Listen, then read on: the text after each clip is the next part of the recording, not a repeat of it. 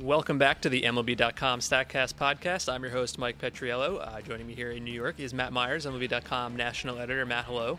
Hi, Mike. How are you? I'm very excited. We are getting kind of close to spring training, even though it feels like there's still so much more off-season left. And there's a couple things that I think we can talk about this week that I think are pretty interesting. We put a little bit of a StatCast spin on it.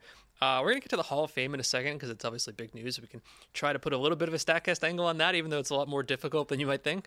But I think kind of the news this week is that the Mariners never ever stop making trades. We've been on the air for like 45 seconds, and there's probably been like 3 more trades. And so there's a couple of questions I think that I have based on the moves that they've made, over the last couple of days and even over the entire offseason. Are they good? Are they a contender? Like, they have made 25 different trades, and what's the outcome of this, right? So that's one question, and then we can also, I think, really focus on some of the outfield defense because that's a big move for them. And obviously, here at StatCast HQ, outfield defense is something we're putting a lot of effort into. So, your top-line opinion on the Seattle Mariners, what are they right now? The Mariners are good.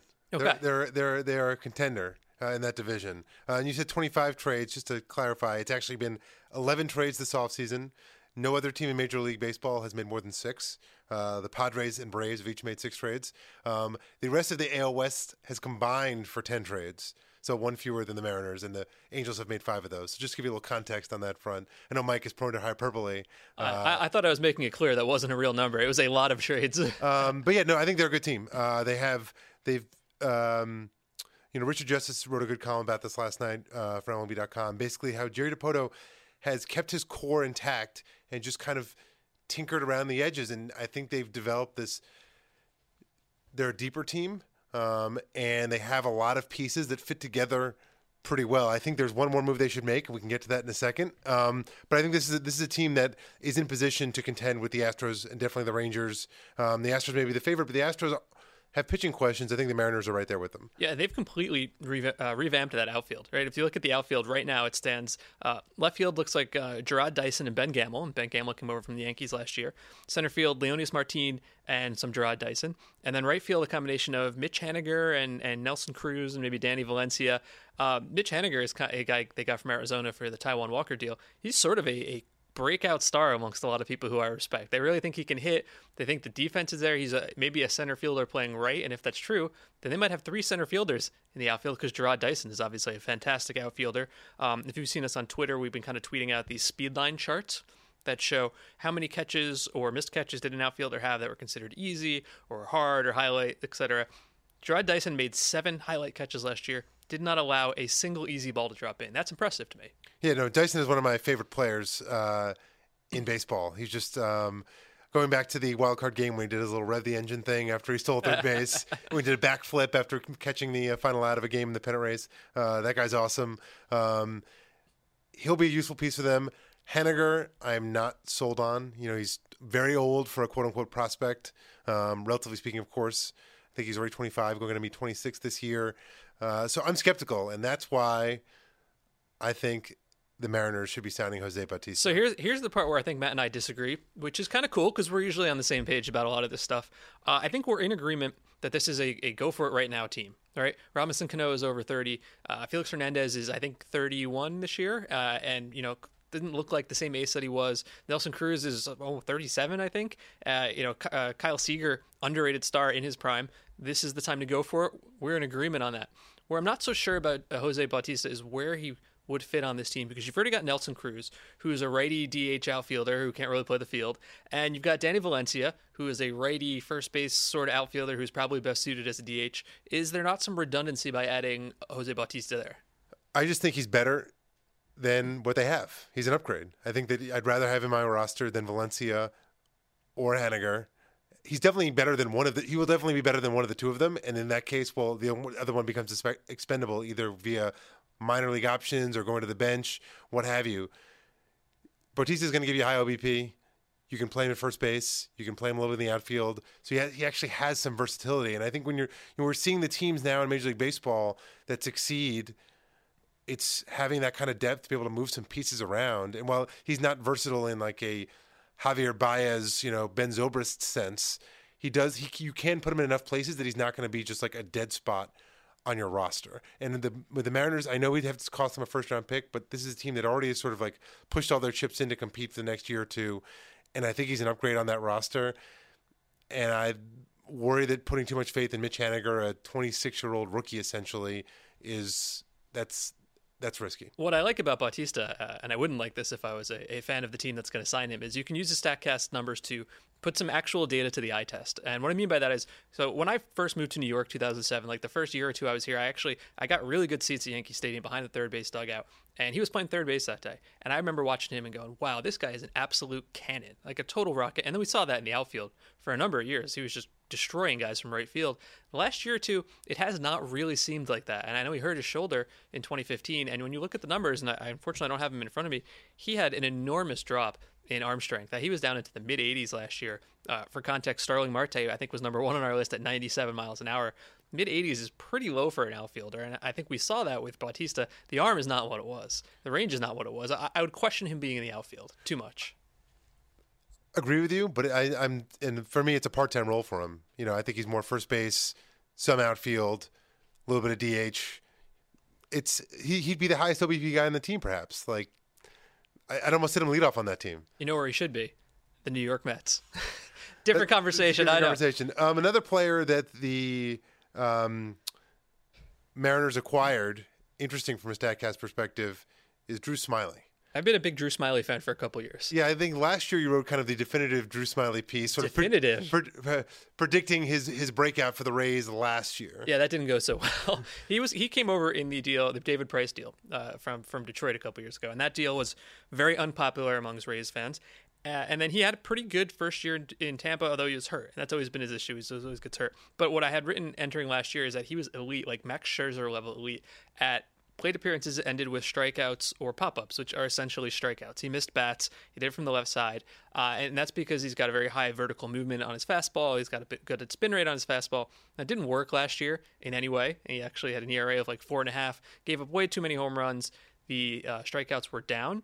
And I think that was kind of an epidemic among the Rays staff. We're going to talk about Tampa Bay in just a second, but a very bad year for him. So you're saying that you like him in Seattle because A, I'm assuming the ballpark is much better suited for a fly ball pitcher, and B, the outfield defense should be fantastic. On the other hand, he did have Kevin Kiermaier behind him last year, so there's that. But if they have the combination we talked about, that's three very good outfielders. Well, and it's also that I think this is part of what GM Jerry Dipoto did a good job of, is that I didn't really like when he traded away Taijuan Walker because I still think that there's a lot of upside there, and I thought that he kind of sold low on Walker and bought high on Gene Segura. But he was able to bring back sort of a guy not similar to Walker in terms of repertoire, but similar in that kind of like the kind of guy who's still young and has some upside. So basically, what he got rid of one guy who sort of had this number 2 starter potential, but in another similar kind of like, I wouldn't say minor deal, but mid-level deal, he brought in another guy who sort of fits that bill as like, okay, here's a guy in a rotation who might actually be a breakout and be much better than we think he's going to be. So he was able to bring in Segura, who's probably an upgrade for them, even though I'm not sure what to think of him. It was a very BABIP year last year. But then he sort of filled the quote-unquote void by bringing in Smyly without actually giving up anything that would necessarily hurt the roster significantly for 2017. Yeah, and the last thing on Seattle, I wrote a piece a couple weeks ago over the holidays about 5 breakout pitchers. And I remember we had a internal conversation about what actually was a breakout pitcher. I consider James Paxton to have had his breakout, and you and the Twitter poll I put out kind of argued against, and I guess that's because he had like a 7-9 record and an ERA over 4 or whatever. But I really like James Paxton, one of 3 lefties to hit 100 miles an hour last year, Chapman being one of the other 2. And if you look at his last 3 years, he had 2014 and 2015 through about 70 innings, had about a 19% strikeout rate, 9% walk rate. Last year, doubled the innings to 120, increased the strikeout rate up to 23%, and halved the walk rate. That is an incredibly good sign to me. Yeah, he's the guy that's going to be on all the like the fantasy list this year of like the yep. I don't know if he's quite a post type sleeper, but he was a big prospect a couple years ago. Gotta stay healthy. I mean, you look at the rotation: Felix Hernandez, James Paxton, Iwakuma, Smyly, Gallardo.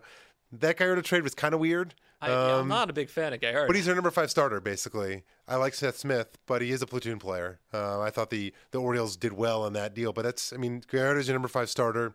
Edwin Diaz, Cishek, Repchins. It's a deep team. Yes, and I think we're seeing teams succeed with depth. And the Stars and Scrub models, it's harder and harder to pull off. And they were kind of a Stars and Scrubs team 2 years ago.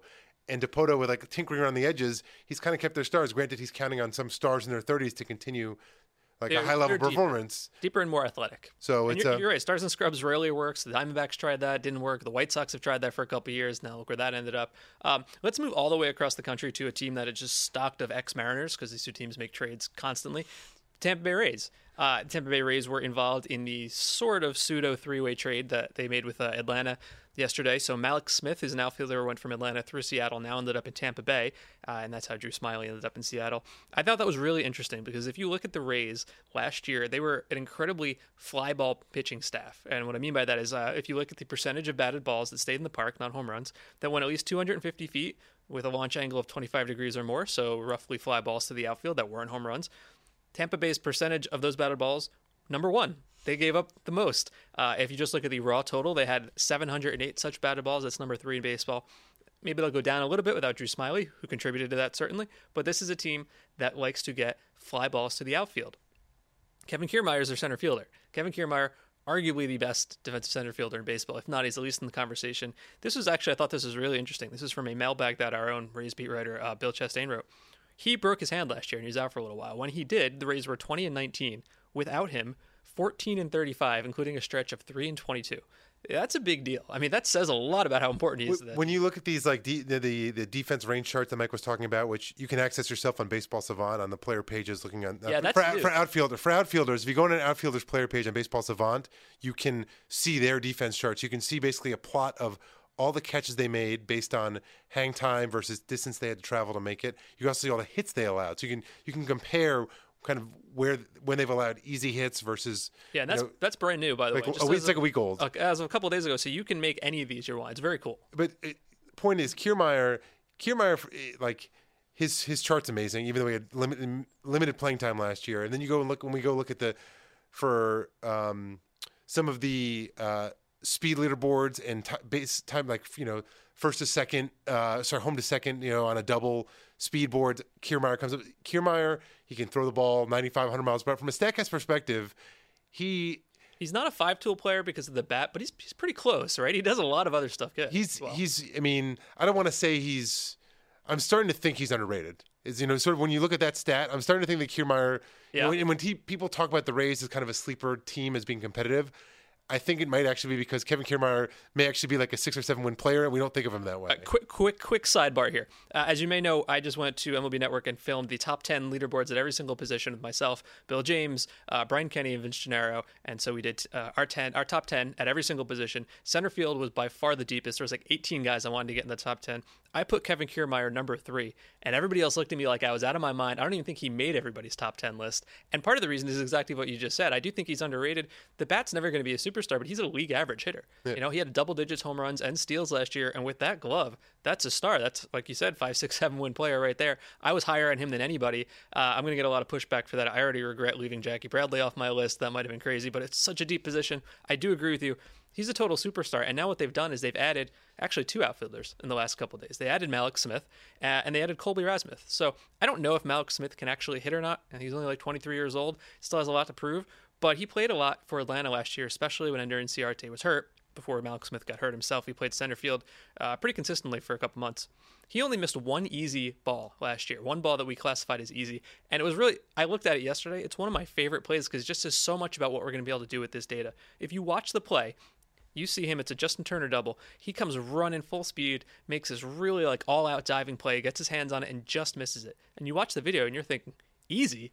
How in the world is that ball easy? He barely just got there. But when you look at the data, he started 75.8 feet away from the ball.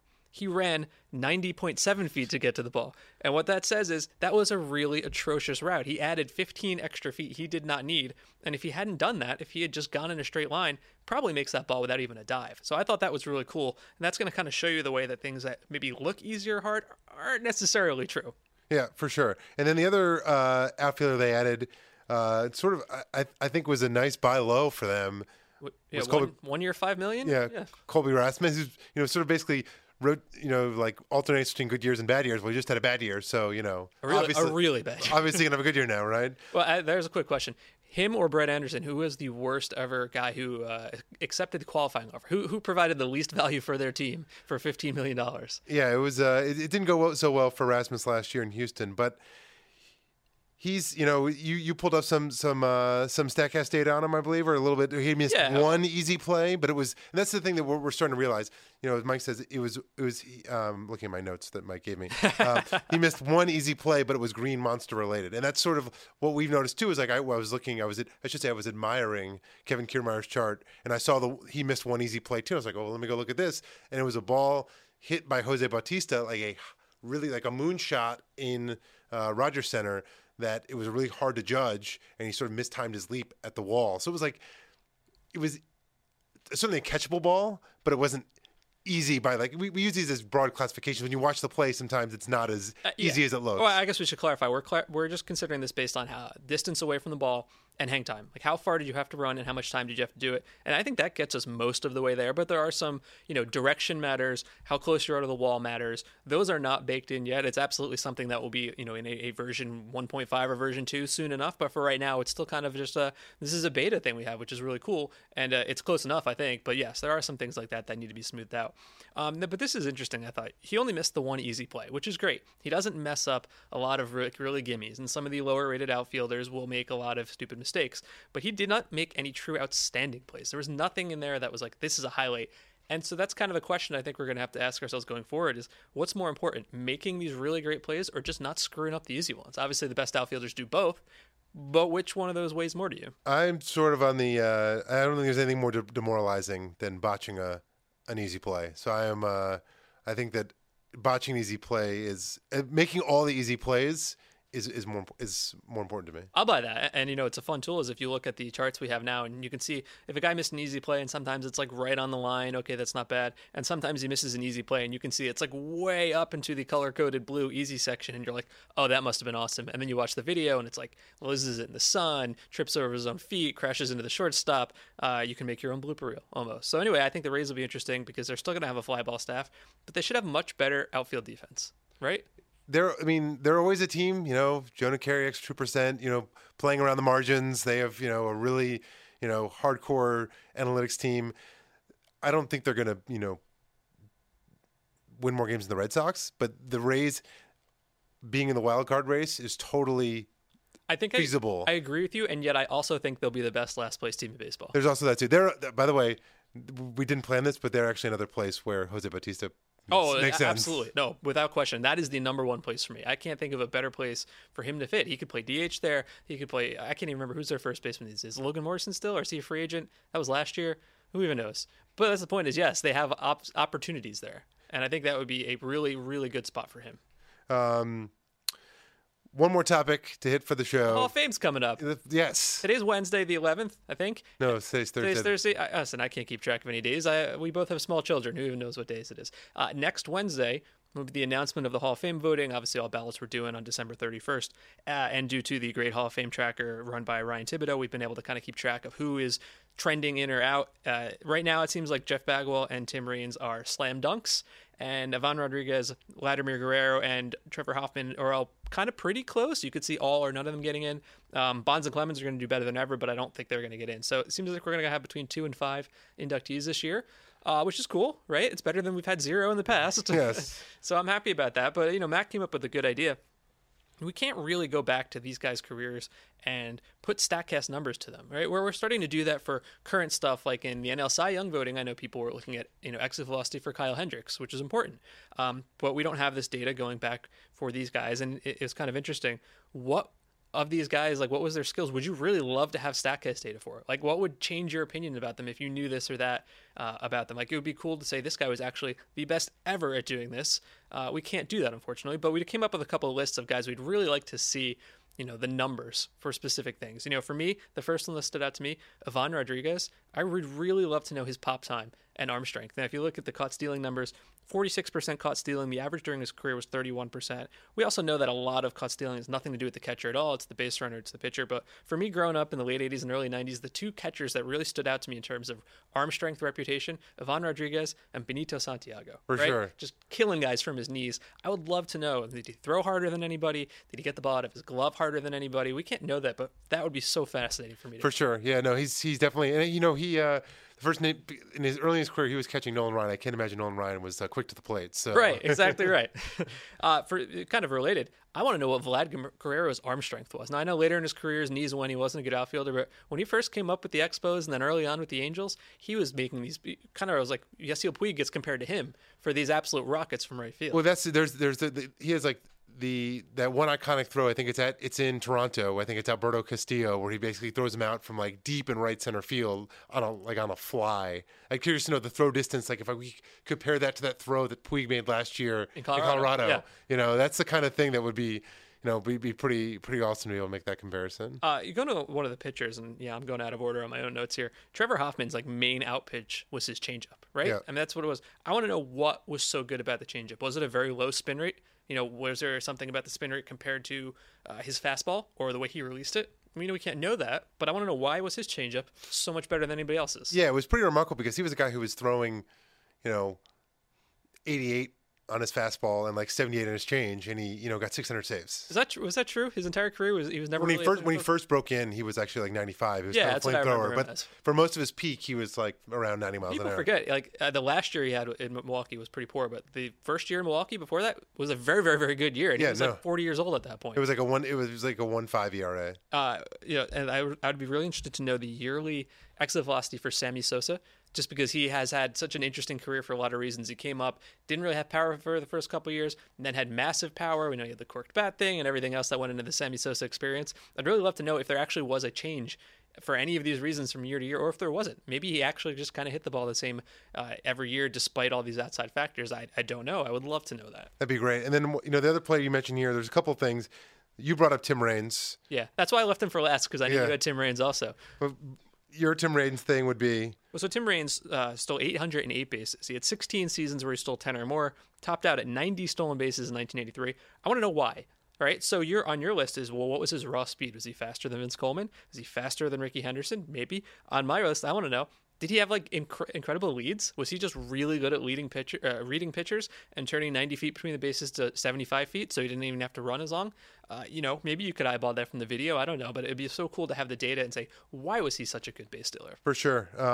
Exactly. And that era that he played in was so synonymous with base stealing, So I'd be really curious comparing him to, as you said, Coleman and Ricky Henderson. That actually brings up another idea. I wish we had comparisons of speed for Vince Coleman on that Busch Stadium turf as compared to like a grass field, or dirt in fields. I want to know how much impact that actually had on his speed. That's a really good question. Another thing I was curious about as far as the Hall of Fame ballot, Curt Schilling and his four-seam fastball spin rate. He threw hard, but he also it just seemed like he got a lot of swing and misses up in the zone, and he sort of fits the profile of someone who had a really high four-seam fastball spin rate. That's sort of like deceptively, deceptive rising fastball. But like I'm not sure. Well, he threw hard, but he was never sitting at like 99. No, so it wasn't just velocity for him. His sort of the other guy in the ballot, most similar to Schilling in terms of career stats, Mike Messina, famous for that knuckle curve. I want to know the spin rate on that knuckle curve and sort of compare it to other curveballs of the air and know if spin rate was sort of the reason why he was so dominant. On a very just basic level, I want to know how hard Barry Bonds hit the ball. I mean, that's it right there, right? He's the best hitter who ever lived. How hard did he crush the ball? But I also, you wonder if he was more of just sort of like we've talked about before in terms of Bryce Harper, where Bryce Harper, when he had that MVP year in 2015, one of the interesting revelations was his raw exit velo was exceptional, but it wasn't like the best of the best. He was sort of in the second tier, and it was more about just being able to kind of get the perfect launch angle. Yeah. He was able to barrel up the ball, but not hitting the absolute lasers that we see from Carlos Gonzalez and Mike Stanton. My guess for Bonds is that he wouldn't be a Giancarlo Stanton where he's, topping out at 120 miles all the time. But I think he probably was able to do it at the right angle with more consistency. Like if we had quote unquote barrels back then, I think he'd have been leading in that because he would have just done it so often every day in and out, where Stanton is not necessarily that consistent. Yeah. Lots of strikeouts, obviously. Yeah, and the last guy I'd be curious about, just because of our infatuation with Coors Field, is Larry Walker. Just examining his, any of his key markers, exit velocity, launch angle at Coors Field, away from Coors Field. He was another guy, extremely efficient base stealer. So I have to imagine, at least in his prime, lead distance was a factor there. Also a great throwing arm. When he was in his prime. In many ways, we talk about five-tool players. There aren't actually that many five-tool players because even Mike Trout, for example, doesn't have a great throwing arm. Whereas like Larry Walker is, one of the few legitimate guy who hit for average, hit for power, throwing arm, running speed, defense, legitimate five-tool player. And sort of, I kind of think that he's becoming the new Tim Raines, so to speak, the guy who's being like wildly underrated on Hall of Fame voting. I think it's in part because the team he might be most well known for is no longer in action. Since you brought up Coors Field, by the way, one other thing I would love to know, pre-humidor and post-humidor. I want to know if there were changes in spin rate and exit velocity and launch angle. I think it was 2002 or whenever they put that in, so we can't even know that, but I would love to know that. How cool would that be? To the StatCast time machine. That's exactly right. So the Hall of Fame voting comes out next Wednesday. Keep an eye out on MLB Network this Sunday night at 9 p.m. and 10 p.m. The second base and third base top 10 right now shows that I participated in will be airing. And that's it for our show this week. I'm Mike. He's Matt. Thanks for listening to the MLB.com StatCast podcast.